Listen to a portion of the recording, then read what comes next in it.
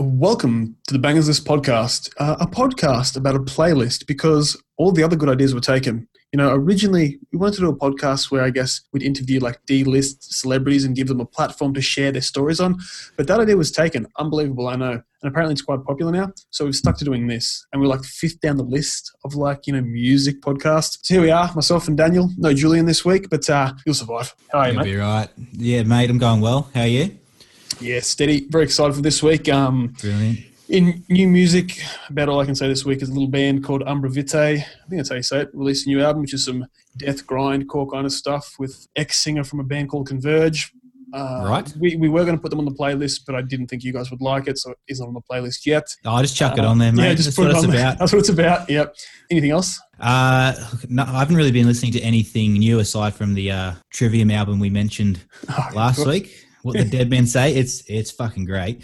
I just want to say I've been listening to it non-stop. So that's kind of kept me occupied and a bit distracted from the bangers list a little bit. I apologise, but I'll get back to business soon, I promise. But Killswitch Engage have released a B-side EP, an EP with tracks that didn't quite make the initial cut for their latest album, Atonement, which was released last year. That album contains The Signal Fire, which we did a podcast on late last year, I believe, and just a EP with a handful of songs that didn't quite make the album cut, and all proceeds from the album go to charity. So it's just a little something different for you for anyone who's wanting, a little bit of a... Oh, it's actually more of the same. That's more. Yeah. Let's be real. If you like these guys, listen to the shit they didn't like, but they like. Well, maybe it could just be what the producers didn't like, although Adam D does produce a lot of their stuff. True. So, but there could be some good ones on there. Who knows? I haven't listened to it yet, but I should check it out for sure. But yeah, look. This week, what are we doing? What are we looking at? What's the song? We're looking at The Nexus by a band called Amaranthe, a Swedish band with a very interesting lineup. And we'll get into that a bit later on. But sample right now? Okay. Yeah, so let's jump in. All right, jump in. Just fine. Just cut me off, jump in, whatever. Let's go for it.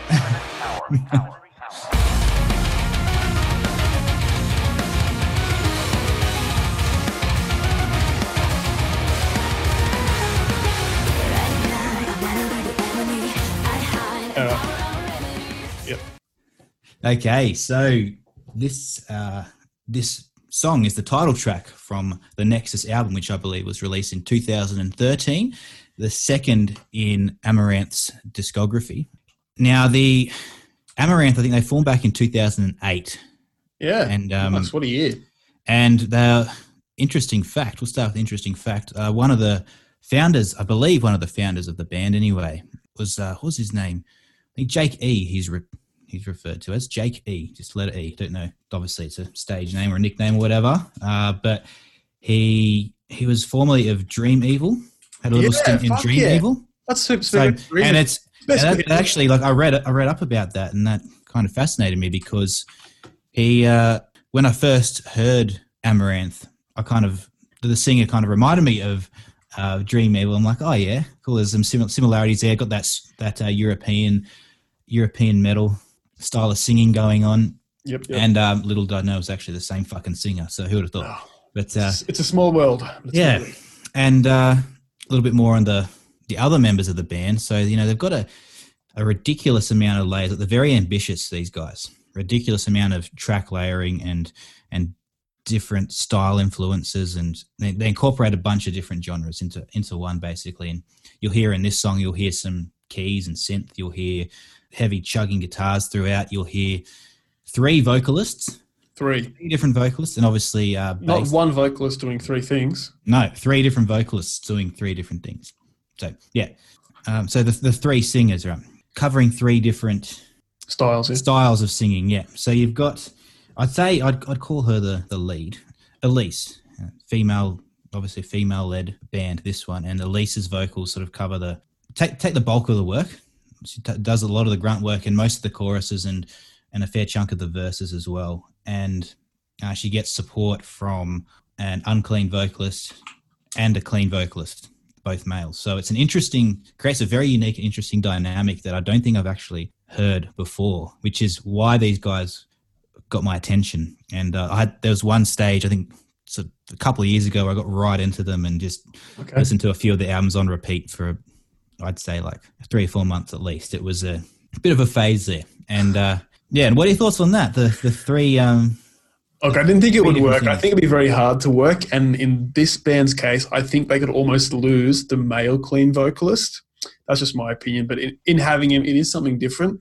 They all do have pretty good vocals. But again, for some reason, it's just me. I don't know if the male lead singer fits. I don't know. It's good. It's a different sound. And obviously, the last couple of weeks, I think we've just done, either heavy growls with the cleans. And this is another step that you can go in another direction. Well, yeah, look, it's certainly a unique setup, a unique arrangement, and it's those three types of vocalists, like they create that unique dynamic. But like I mentioned, it's not just the vocals, but you think about the other different instruments you've got sort of incorporated into this. You've got some keys and synth, you got bass, you got guitar. It sounds like there's two guitars playing, but and on the recording there is, but when they do it live, I think it's just the one guitarist and they just kind of dub some tracks. But yeah, it's a very, very ambitious, very ambitious style of music. When they play live, is their main guitarist, does he play the keyboard? Is there a keyboard player? I can't remember if I've seen. I don't believe so.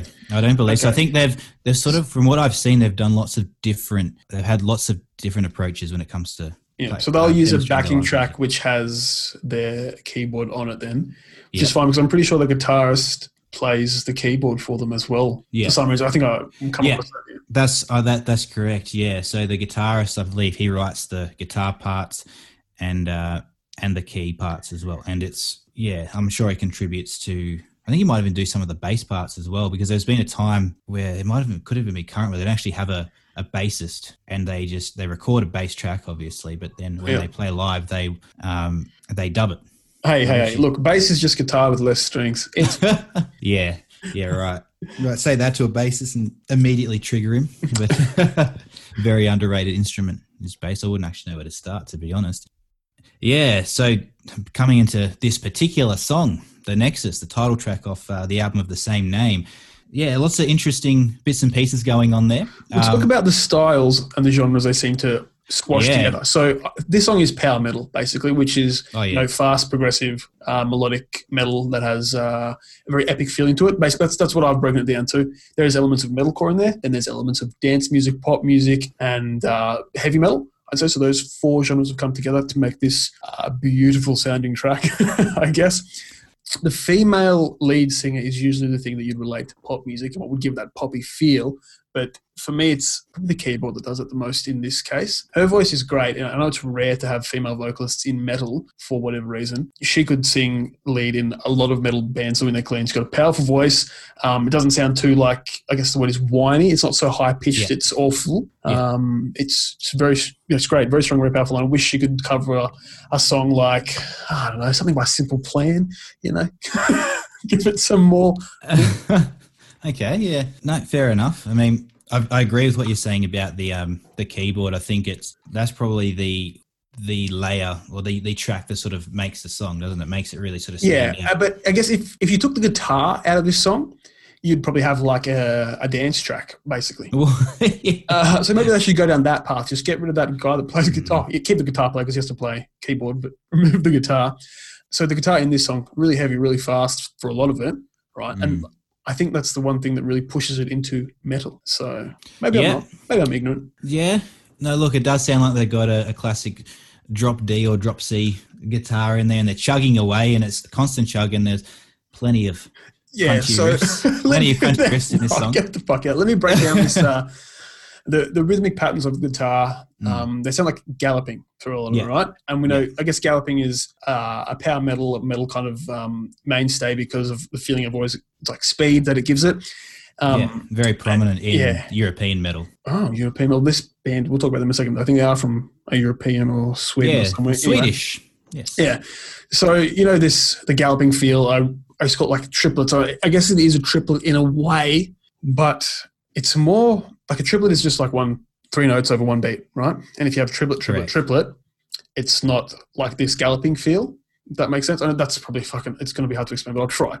I feel like the triplets in this song are like an 8th note into 2/16. Does that make sense. They're fast, but it's like the one slightly longer than two very fast, and it makes us feel like you're kind of galloping along, right? Yep. And so this has been prevalent through metal for a long time, especially in power metal, to get that fast feeling, like I said, moving things along. I think Iron Maiden were big on that kind of stuff. Yeah, with having the triplets. Yep. So I just think it's very interesting that the slightest little change in note length gives you this feeling, like the galloping. It's for someone that could probably write music better than me rhythmically. Like the creativity is there. It's such a small thing that people don't think about, I guess, because these notes of the slightest changes in size and length, and boom, it's a whole new sound. And that's like the whole thing about creativity in music, isn't it? That small changes can make big effects on a whole piece, blah, blah, blah, and fucking boom. And that's all guitar does for most of the song, right? It has those gallops and a solo, I believe. It's got a solo, and then the build up to the solo. You could almost call it a breakdown. I don't know. The beat doesn't really sort of diverge too much, but it's a bridge. Yeah, we call it a bridge, and bridge into the solo. That's sort of where those the riffage really comes into it. I think it just breaks away from the straight gallop kind of all the way through. And I guess the during the chorus, the sort of they'll let the guitars breathe a little bit more. You go from sort of a tight chugs, utilizing those triplets into the chorus where it breathes and it better accommodates the vocals as well. Because like those soaring vocals from Elise, it's really it ties in well with that. And I think they've got to complement each other, the guitar and the vocals. And it's like talk about songs and how they kind of evolve and go from one gear to another. Like when it gets to that chorus, I mean, you've got the melodies from Elise's vocals, and then you've got the guitars and the riffs and the chords that are utilized. They complement it really well. And so I think it's those little things, those little tiny subtle changes you make that you don't really think about as a listener too often, unless you really break down the song and really like pay attention to what's going on in the track. Like we're pretending to do now. Yeah. Look, and we're probably wrong about half. We get carried away, forget we're on a podcast just talking to each other about So how about those rudiments, hey? Yeah. Oh, yeah. Swedish bands, mate. We have talked about a Swedish band before, I believe. These guys, one of the first episodes. Long story, doesn't matter.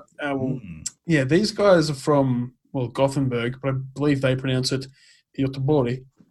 Thank you. Right. Which is, southern Sweden, so it's not as cold as, I guess, northern Sweden, but it still does get cold. And that's the secret to Sweden, isn't it? Power metal is, not power metal, all metal is so, popular there, and the bands that come from there seem to be so amazing. And I've said this before, and I'll say it again to remind all the new listeners. It's so cold. You just stay inside all day and just practice an instrument. That's what you do there, right? Beautiful place, but you stay inside. It's a great theory.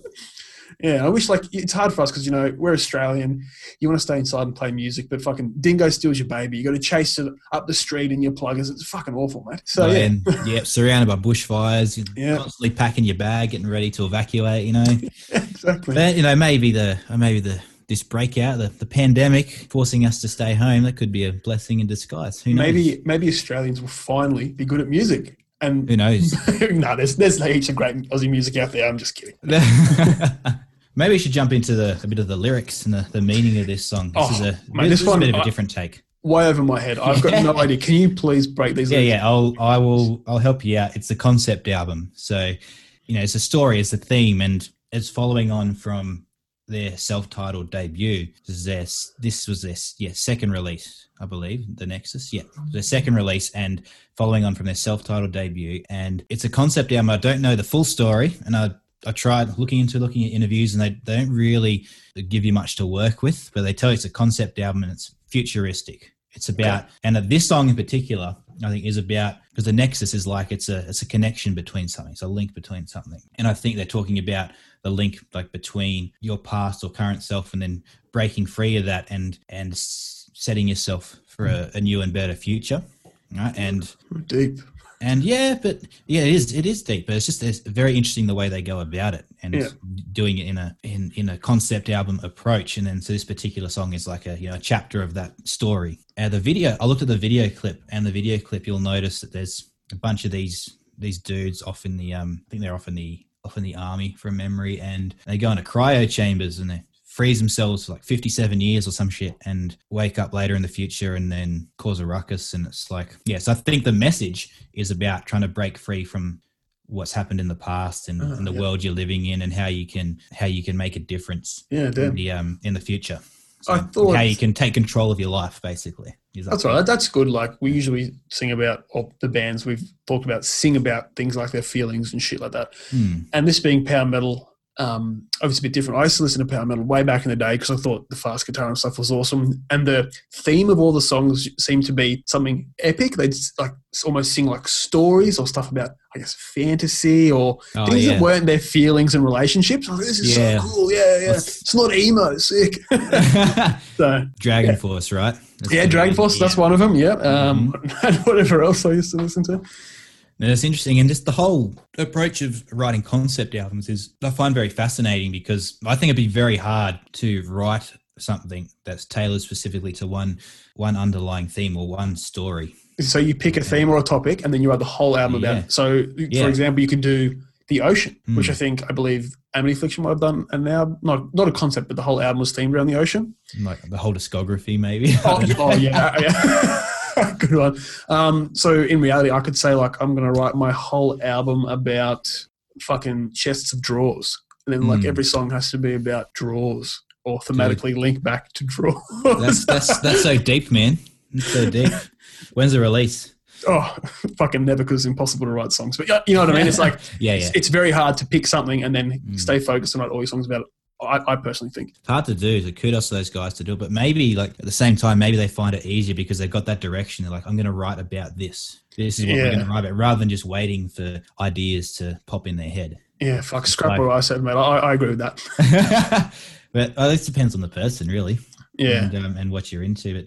And it's interesting, this whole concept writing approach with Amaranthe, really going back to their several layers and several influences with their music and their blending of genres. I think it ties into their concept really well. If you think about the concept being like a future, right? A futuristic theme. And you think about the synth and electronic elements that are in there, that kind of gives you the futuristic feels, right? Like laser beams and shit. Yeah, like that sort of thing, and rockets and stars and all that crap. It makes me think of space when I hear this song and all their music. It makes me think of the cosmos and takes me away to sort of that kind of space. Are other songs on the album in a similar vein that they sound like this as well? I've listened to a few myself. Oh, there's a song called Stardust. There we go, space. Yep. There's a song called Theory of Everything.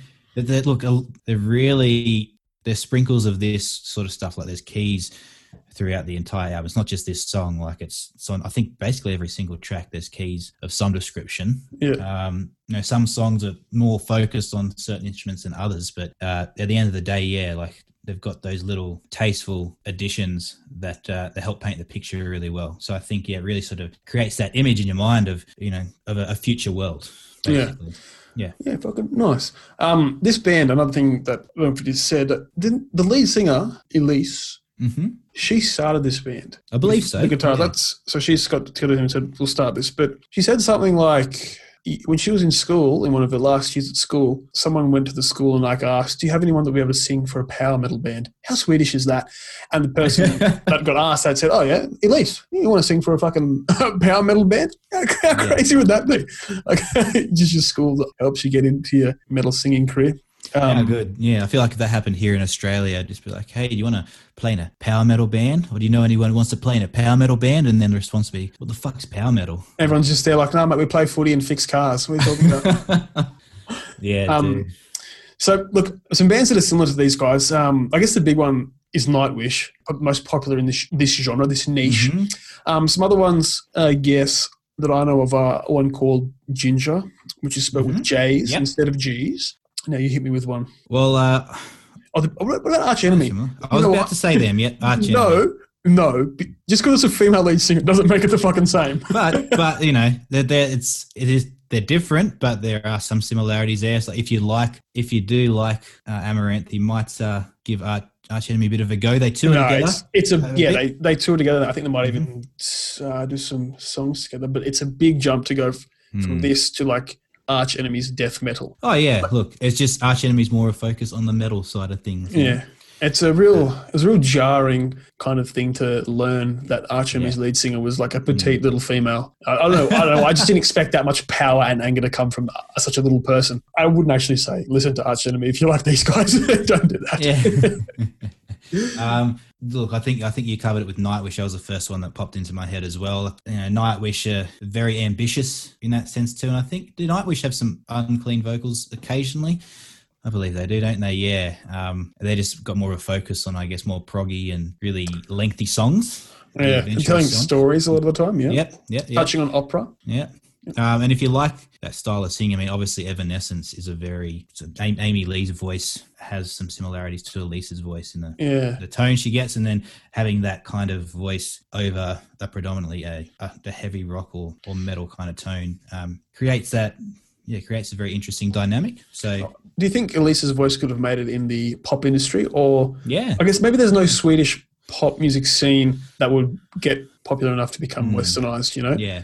But I wonder if you could replace, I don't know, Rihanna with Elise or something. Well, that'd be cool. What made you think of Rihanna? Oh, I was going to say Katy Perry, but I said Katy Perry last week. Well, Rihanna, because she's actually been compared to Rihanna. Oh, really? I looked at an interview with her and she was talking about how Rihanna released, I think when Rihanna released Umbrella. At the same time, at the same time, Elise was doing some of her own sort of poppy side project stuff. Oh, okay. Or it might have been, it was probably before the Amaranthe days, actually. So I think she was releasing some stuff around the same time on her own. And then some friends and family hit her up and said, because they recognized, they know Elisa's voice. So apparently it's so similar to Rihanna's when she's singing in this certain way that her friends started to call her and say, congratulations on all the airplay. Like, you're doing so well, thinking it's Elisa's voice. And it's just fucking Rihanna.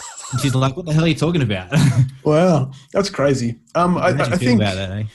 Yeah, nice. Good on her. Because she grew up from what I can gather, like a very musical upbringing. Her parents were very musical people. Mm-hmm. And I wonder if having that background in your family helps you get into a musical, creative kind of career. Because for me, like, I don't know a single person in my family that can even know what a guitar is or sing or anything. I don't know. Your family, are they the same? Yeah, pretty much. I mean, I've got, in some extended family, I've got some music background But in terms of my direct family, like mum or dad, like never touched an instrument in their life, really, to my knowledge. And you can't sing or anything. It's weird. It's like I thought it was in the blood, but I think it might just be more like the support you get growing up might almost dictate the success you'll have in your life, because you have a lot of support and stuff, and you're able to see if your parents are singing and playing music all the time. It'll help you grow into a musician, I think. So not that it's holding us back or anything, but it's just interesting to see how you can come from a musical background and flourish. Absolutely. Yeah, I think everyone's going to be different. I think you look at people like Slash, for example. Slash was just a dedicated dude. Yeah. Didn't have much going for him in his life. I don't know. His mum may have had some minor, she might have played some instruments, I don't know, but not to the degree that she was, that was her life kind of thing. And so Slash had to sort of pave his own path there. And he just sort of, he'd play for 10 or 12 hours a day and just keep grinding away and just get better and better and better. But he also had a pretty tough upbringing as well. And there are some people who are just surrounded by music their whole life, and it's just they don't know any other way, and like if you lived a carny life, you're like... your parents were in a carnival moving around, that would be who you became, I guess. That's right, yeah. And you would have heard of Tommy Emmanuel, I assume. Yeah. Going a bit off topic, but for those of you who don't know Tommy Emmanuel, he's probably one of the best guitarists in the world, I'd say. The stuff he can do, it sounds like there's 4 or 5 guitarists playing at once. Or instruments even, 4 or 5 instruments, and he's just, he's absolutely insane. But he had that, not the carny lifestyle, but ever since he was, I think, about 5 or 6 years old, he'd go around playing shows with his family. Like his family had like this band kind of thing going on, this little family band, and his brothers played, his sister played, and their respective instruments, and they're just amongst it from the get-go, and they didn't know any other way. He wasn't musically trained or anything. He was just surrounded by music and played guitar his whole life. And damn. To the point where he's, made a living from it. He would have eventually had to learn the theory behind it all, I think, to be as good as he is. I think so, yeah. But he still says today, he's like, I don't read sheet music. Obviously, it makes sense to him, his own messed up unique way. There would be an understanding, Yeah, but I think music in itself, the proper way, is kind of messed up anyway. I think music just means, at its most basic level, it's just an organisation of sound. Well, that's right, yeah.